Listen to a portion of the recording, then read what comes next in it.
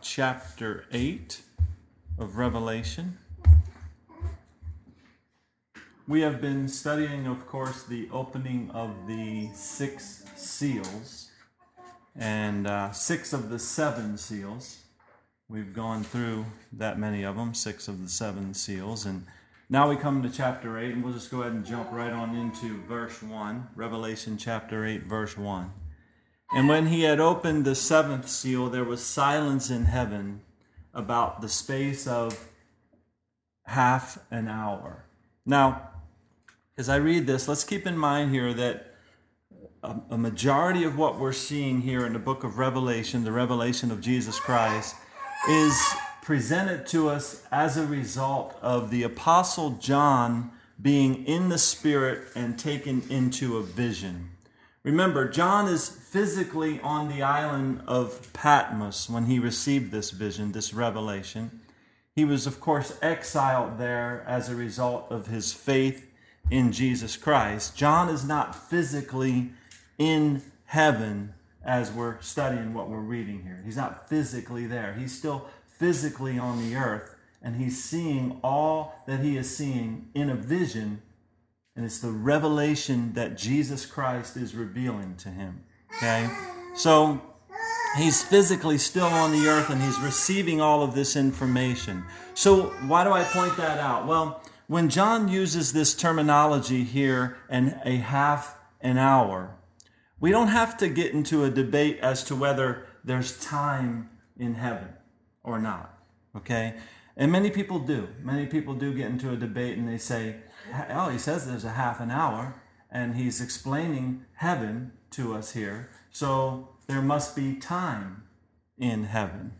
But again, I look at this and I see this vision as John being an earthly vessel, being a man on the earth, the Lord Jesus coming to him and giving him this revelation, the Lord telling him to write it all down. John, of course, is led by the Holy Spirit.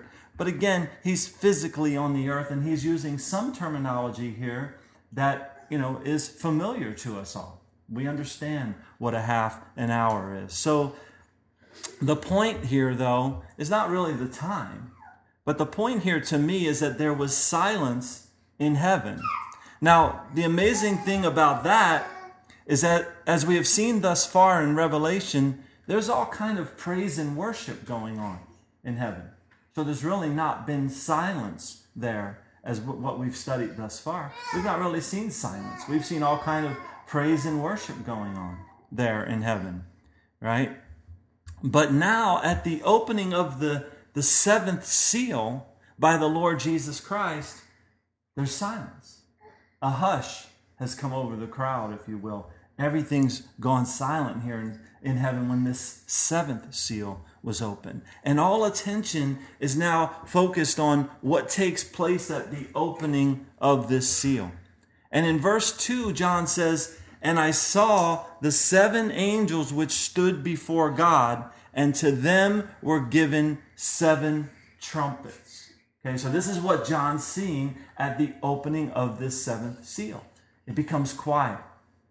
Everyone's kind of standing in awe, if you will, of what's about to happen. And he says, "And I saw 7 angels, these 7 angels, which stood before God, and to them were given 7 trumpets." Now, we know what these 7 angels are representative of, don't we? Because we studied it already. If you turn back to Revelation chapter 1, I'll show you. Go ahead and flip back to Revelation chapter 1.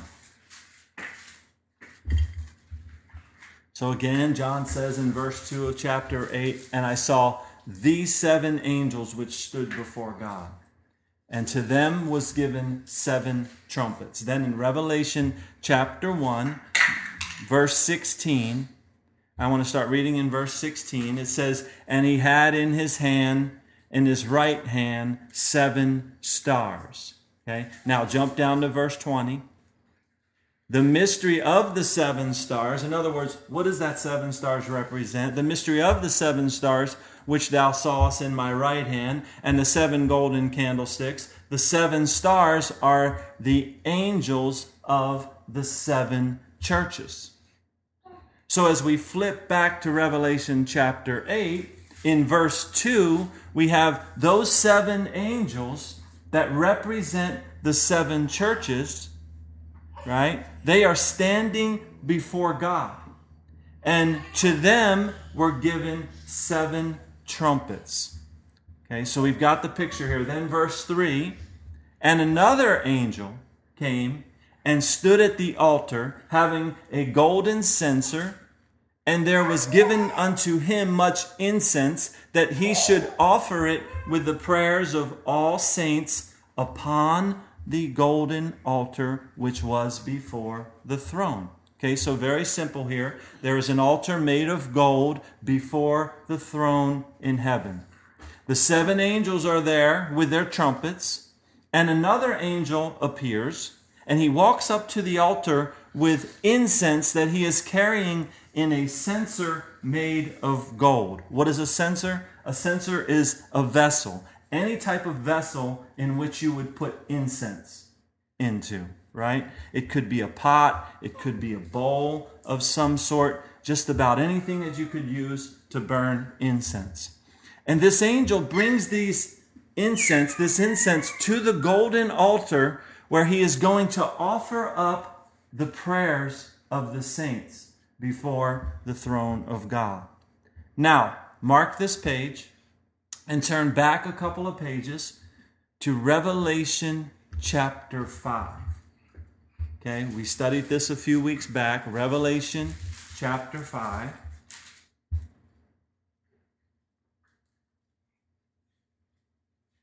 And let's look at verse 6. And it says, and I beheld, and lo, in the midst of the throne and of the 4 beasts, so in the middle of the throne area and in the middle of the 4 beasts, right? And in the midst of the elders stood a lamb as it had been slain, having 7 horns and 7 eyes, which are the 7 spirits of God sent forth into all the earth. And he came and he took the book out of the right hand of him who sat on the throne. Now, verse 8 is what I want you to see here. It says, and when he had taken the book, the 4 beasts and the 24 elders fell down before the Lamb, having every one of them harps and golden vials full of odors, which are the prayers of saints. Now, do you see the word vials there in verse 8? That's the Greek word fiale. Okay, fiale. And it's a word that means bowl. Okay, so the prayers of the saints are contained as odors in golden bowls. And again, back in chapter 8, this one angel, right, as we flip back to chapter 8, this one angel comes up to the altar and he has the prayers of the saints in these golden bowls. And the smoke of this incense will go up before God who sits on the throne. Look at verse 4. I'm back in chapter 8, verse 4. And the smoke of the incense, which came with the prayers of the saints, ascended up before God out of the angel's hand. So this is very easy to picture here. This one angel is holding these vials/bowls, and the bowls have incense in them. The smoke of the incense is rising up before God, and this represents the prayers of the saints. Okay? Now, I want to make a very strong point with you all here this morning. I want you to turn to Genesis chapter 8. First book of your Bible, of course, Genesis chapter 8.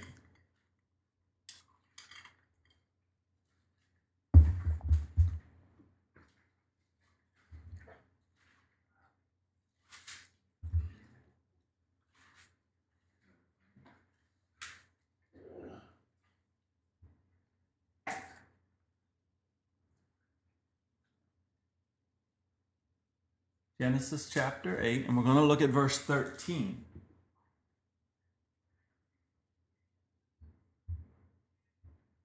It says, and it came to pass in the 601st year, in the first month, the first day of the month, the waters were dried up from the earth. And Noah removed the covering of the ark and looked, and behold, the face of the ground was dry. And in the 2nd month, on the 7th and 20th day of the month, was the earth dried. And God spake unto Noah, saying, Go forth of the ark, thou and thy wife and thy sons wives with thee. Bring forth with thee every living thing that is with thee, of all flesh, both of fowl and of cattle, and of every creeping thing that creepeth upon the earth, that they may breed abundantly in the earth, and be fruitful and multiply upon the earth. And Noah went forth, and his sons, and his wife, and his sons' wives with him. Every beast, every creeping thing, every fowl, and whatsoever creepeth upon the earth after their kinds went forth out of the ark. And Noah builded an altar unto the Lord, and took every clean beast and of every clean fowl, and offered burnt offerings on the altar. And the Lord smelled a sweet savor. And the Lord said in his heart, I will not again curse the ground any more for man's sake. For the imagination of man's heart is evil from his youth.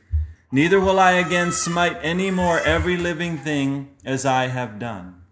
So, once Noah was up upon dry land here again, what is the first thing that Noah did once he got back upon dry land again? He worshiped God. And how did he worship God? Well, he built an altar and he offered up burnt offerings to God. Okay? And God smelled this offering as it was to him a sweet savor. So today, right, when we worship God, it goes up before him as something very pleasant to him when we worship God. Even when we gather like this is worship. What we're doing right now is worshiping God. We are going before the throne of God by going into his word. But we also, of course, worship in song, right? And we lift our voice in praise of God, right? But also, prayer is also a form of worship, isn't it? And when we pray, this is pleasing to God. 1 Timothy chapter 2, verses 1 through 3 tells us that prayers, intercession, and giving of thanks should be made for all men, for kings, and for all that are in authority, that we may lead a quiet and a peaceable life in all godliness and honesty. For this is good and acceptable in the sight of God our Savior. So prayer is good and it's acceptable before God our Savior, and our prayers go up before him. But this is the point that I want to make here. Worship should be your first priority, as it was Noah's first priority. Right? As soon as he was back on dry ground again, the first thing he did was, we're restarting everything here on earth. It was just him and his family. Everything else has been wiped out. And we're beginning today. And when we begin today, we're going to begin today by worshiping God. And again, I'm pointing out that prayer is a form of worship, just like studying the Word of God, just like singing songs of praise. But prayer is a form of worship. And God, the creator of all, he is remembering our prayers. They are being stored up in a sense, right? They're not literally, I don't think, being stored up in bowls. Maybe they are, okay? But this book is describing to us all, again, something very symbolic, something for us to learn from. And that is that our prayers matter. And that is that our prayers are going up before him, right? And as we look back at Revelation chapter 8, this is where we see that our prayers do matter. Our prayers carry a lot of weight in this world. But one day, the praying is going to be done away with. Right? God will no longer need to hear the prayers of the saints or to smell that sweet aroma, because the saints are now with him forever in heaven. And as we saw in chapter 7, we will be before the throne of God, and we will serve him day and night in his temple. And he that sitteth on the throne shall dwell among us, it says. We shall hunger no more, neither thirst any more. For the Lamb which is in the middle of the throne, it says, shall feed us. He shall lead us unto fountains of living water, and God shall wipe away our tears forever. Okay? So our prayers won't be necessary at that time, will they? Why? Because we'll be with the Lamb. We'll be with Jesus. Okay? And notice what the angel does here next in Revelation 8:5. It says, and the angel took the censer and filled it with fire of the altar, and he cast it into the earth. And there were voices and thunderings and lightnings and earthquakes. So what is this? What's taking place here? Well, this is an end to the prayers of the saints. They went up before the throne of God as incense, and from that point on, there will be no more praying for people of the earth. No more praying for the governments of the earth and such, because judgment time has now come.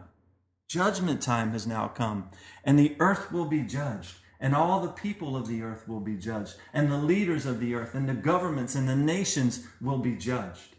Where's the church? The church is out of here. The church is already gone at this point in time. We're in heaven. The body of Christ is with the Lord. But judgment has now come upon the earth. And this is a time of awe. The seventh seal is opened. And now there's silence because this is it. Okay? Right? Because the earth, the governments of the earth, the nations of the earth have thumbed their nose at God long enough. And even today, we see governments of this earth becoming increasingly wicked, right? Passing laws that are contrary to the Word of God. And saying we're not a Christian nation. We weren't founded on the Word of God. And they're passing laws contrary to the Word of God. And they're calling the religions of evil good. And they're calling Christianity evil. The religion of the Bible. Okay? And laws are being passed today that fly in the face of the Word of God. And for many, many years now, until this day it continues, but grace is being offered, and grace has been offered. The opportunity to repent is still offered to the world. But that day in the future is still to come when the church, again, the born-again believers are off of the earth and in heaven, and the trumpets are beginning to sound, and judgment is coming. And the praying people that have kept peace on this earth here for a long time, they're no longer here.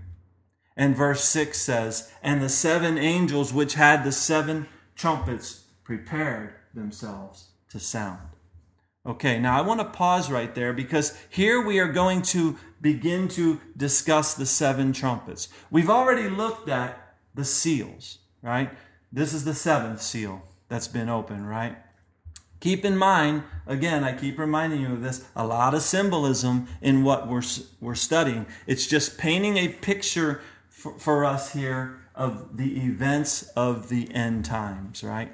Right? In other words, why do I say it's symbolic? Well, is Jesus really literally a lamb? No, he's not. He doesn't have horns either, like we've seen here, right?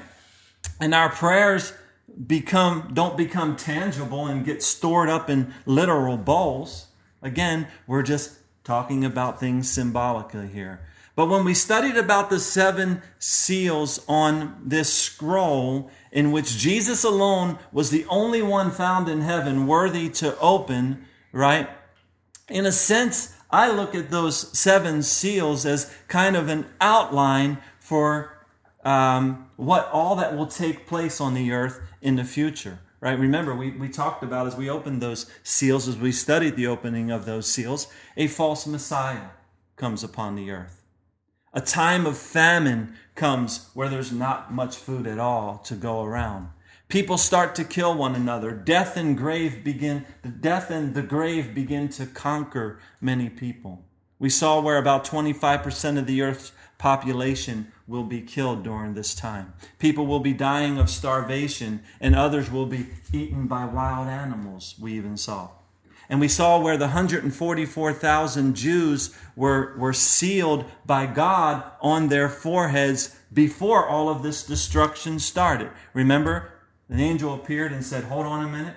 Don't let any of this begin. We've got something to do. We've got to go seal these 144,000 Jews on their forehead, okay, before all of this destruction begins upon the earth.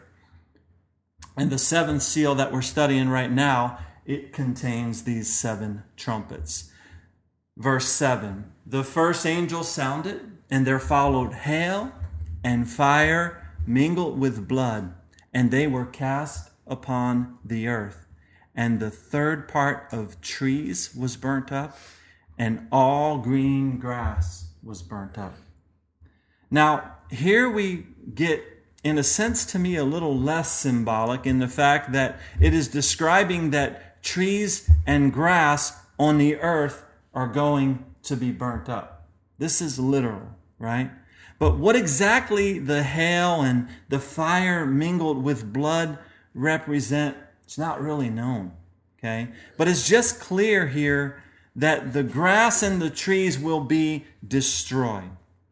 Now, since we know that there will be famine on the earth, right, like never before, this could come as a result of this destruction that we're now seeing here in verse 7. No more grass, right? So therefore, no more cattle to graze, no place for the cattle to graze in this portion of the land. So therefore, no more beef for us to eat, or those people that are here to eat. Okay? But one day, this part of, there in the future, this destruction will come to the grass and the trees. No more fruit trees and such, right? Now, again, we could expound on this and say that, well, there will be no more plant life at all. But that's not really said here. So we'll just kind of stick to the content, right? But indeed, all the fruit trees and such, a lot of them will be burned up. And the second angel, verse 8 says, and the second angel sounded, and as it were a great mountain burning with fire was cast into the sea, and a third part of the sea became blood. Now notice the words, as it were. It says, as it were, there in verse 8. I think the King James uses the word like there. This is not saying that a mountain is on fire and is cast into the sea, but it seems to be describing a fireball as big as a mountain that has been cast into the sea. Now, this fireball has some amazing and strange power to it because it's not quenched by the waters of the sea, but rather it turns a third of the sea into blood. Now, where's this blood coming from? Is it just a phenomenon that turns the water red, or is it actual blood? Well, I lean toward it being actual blood, the blood of all the creatures in that 1/3 part of the sea that will be destroyed by this fireball.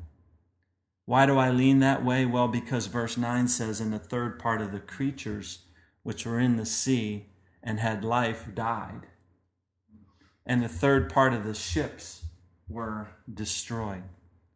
So there's human life lost as well, right? Because I think that these ships are going to be manned ships. They're not going to be unmanned ships. Well, I suppose if it hits parts of the waters where ships are docked, I guess there can be some unmanned ships there affected. But let's read on, verse 10. And the third angel sounded, and there fell a great star from heaven, burning as it were a lamp. And it fell upon the third part of the rivers and upon the fountains of waters. Now, the very simplistic interpretation of this falling star is that it is a comet of some sort, right? So a third part of the sea has been damaged by a great fireball, and now other waters, rivers and fountains and such, like springs, they're being infected. They're being made bitter and undrinkable. How do I know they're being made bitter? Well, verse 11. And the name of the star is called Wormwood. And the third part of the waters became wormwood. And many died of the waters because they were made bitter. Now, wormwood is a plant, but it is always associated in the Bible with bitterness or great sadness. Okay? So again, during the 7-seal judgment, water will become bitter, and people will not want to drink it. If they do, they'll be drinking some very bitter water, right? So vegetation is being destroyed. The sea is being partially damaged. Rivers and springs are becoming bitter. Verse 12. And the fourth angel sounded, and the third part of the sun was smitten, and the third part of the moon, and the third part of the stars, so as the third part of them was darkened, and the day shone not for a third part of it, and the night likewise. So darkness is falling upon the earth during this great judgment that's taking place. And I beheld, verse 13, I beheld and heard an angel flying through the midst of heaven, saying with a loud voice, Woe, woe, woe to the inhabitants of the earth, by reason of the other voices of the trumpet of the 3 angels, which are yet to sound. So, if I paraphrase what this angel here says, it would be, you ain't seen nothing yet. You ain't seen nothing yet, okay? Because at the sounding of the next 3 trumpets, 1/3 of the earth's population will be destroyed and will die over the next 3 trumpets that we're going to study. So look, again, we've seen the opening of the seals and all the details that the Lord allowed for the Apostle John to see thus far, that he wanted the Apostle John to write down that we as his servants could know this. Those 7 seals parallel very, very closely with the 6 seals that we looked at in chapter 6. I tend to think that what we are seeing here in the 7 trumpets are in a way just simply a further depiction of the same events of the 6 seals. I mentioned earlier that I think that the 7 seals are simply an outline of the 7 trumpets. The 7 trumpets simply provide for us a more in-depth description of all that the first 6 seals talked about, right? And the 7 trumpets are expounding on that more. At least that's how I read this. Again, I have no problem with being told that my thoughts on Revelation in the way I'm teaching it are wrong, because I don't believe that I am the teacher. I believe that the Holy Spirit is the teacher. And I am nothing more than an imperfect disciple of Jesus Christ and an undeserving teacher of the Word of God. And I do what I do by faith, right? So as I often encourage you to do, study the Bible for yourself. I really don't believe that there's any man on the face of the earth that we should sit down in front of and listen to his teaching, or any woman, and listen to their teaching and take it as, oh, I don't need to research this myself. I don't need to dig deeper. I don't think there's anybody on the face of the earth worthy of that. So I know for sure I'm not worthy of that, okay? So as we study this, I simply study it and read it very simplistically and kind of give it to you in the way that I feel I have learned it as I study it, okay? But I really encourage you to do the same thing. So just to recap, though, the things that we've looked at here in chapter 8, the prayers of the saints that were stored up in heaven have gone before the throne of God one last time. The bowl, or the censer that contained the prayers, had been thrown to the earth on fire, symbolizing that end of those prayers, okay? the end of that time. See, today we can still affect our government through prayer. We can still affect our daily lives through prayer, and we're supposed to do it. We're supposed to be Christians, right? Born-again Christians, disciples of Jesus more specifically, that are in the world and not of the world. But we can influence this world around us through prayer. We could take it a step further. In America, we have the right to vote.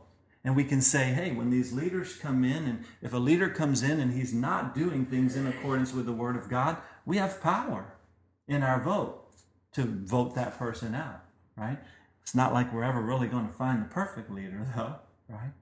But we have the power to change things, and prayer is still effective today. But the day will come when we won't, that those prayers won't be helping the earth anymore, because it's judgment time, okay? And judgment has now begun with the opening of the seventh seal. The first trumpet reveals to us God's judgment on the sustenance of the earth, right? Like food and water are being, affected by God's judgment here. And we've seen his judgment affect the comfort of the people of the earth by darkness falling on a third of the earth, right? Can you imagine, right? A third part of the sun being darkened for a period of time every day or whatever it is. The warmth that we get from the sun, the things that grow from the sun, it's going to be very uncomfortable.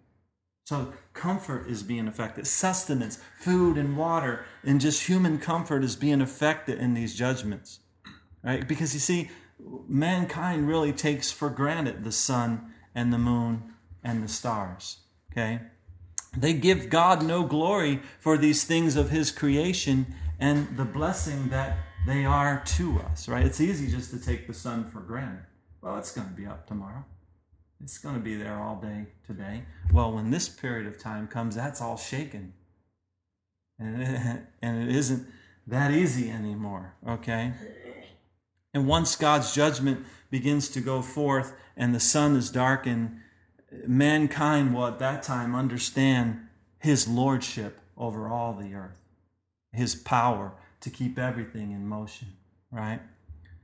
Look, for example, at how mankind reacts in a natural disaster or even just the loss of electricity, right? They all of a sudden become very humble and understand how unself-reliant they really are. So man's comfort zone will be taken away during this period, this great judgment.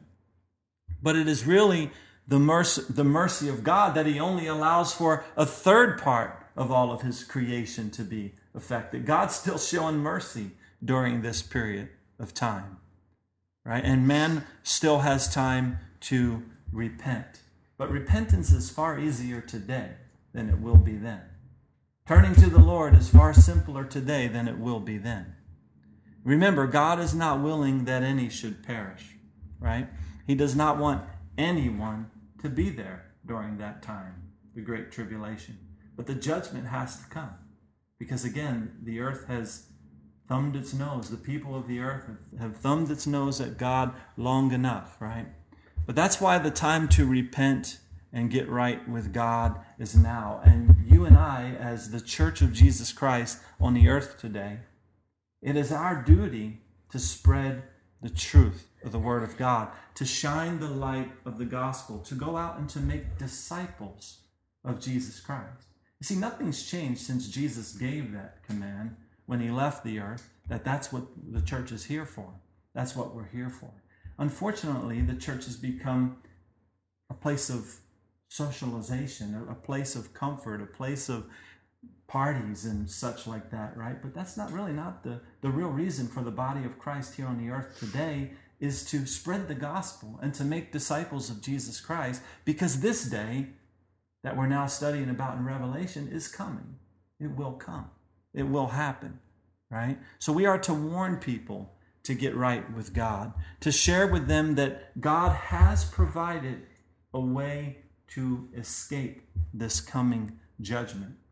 This judgment that will come upon the earth, there is a way to escape. And if we are people like in Revelation we saw where Jesus promised the church that If we keep his command, we keep his word, he will keep us from the hour of that great tribulation. That's the way to escape. To come to Jesus, to study the word of God, to know the word of God, and to live the word of God out, to be a disciple. Let's pray. Father God in heaven, again, we thank you for this time that we get to study your word. Lord, it's such a brief time. Lord, it's such a small portion of our time that we have for the rest of this week, Lord.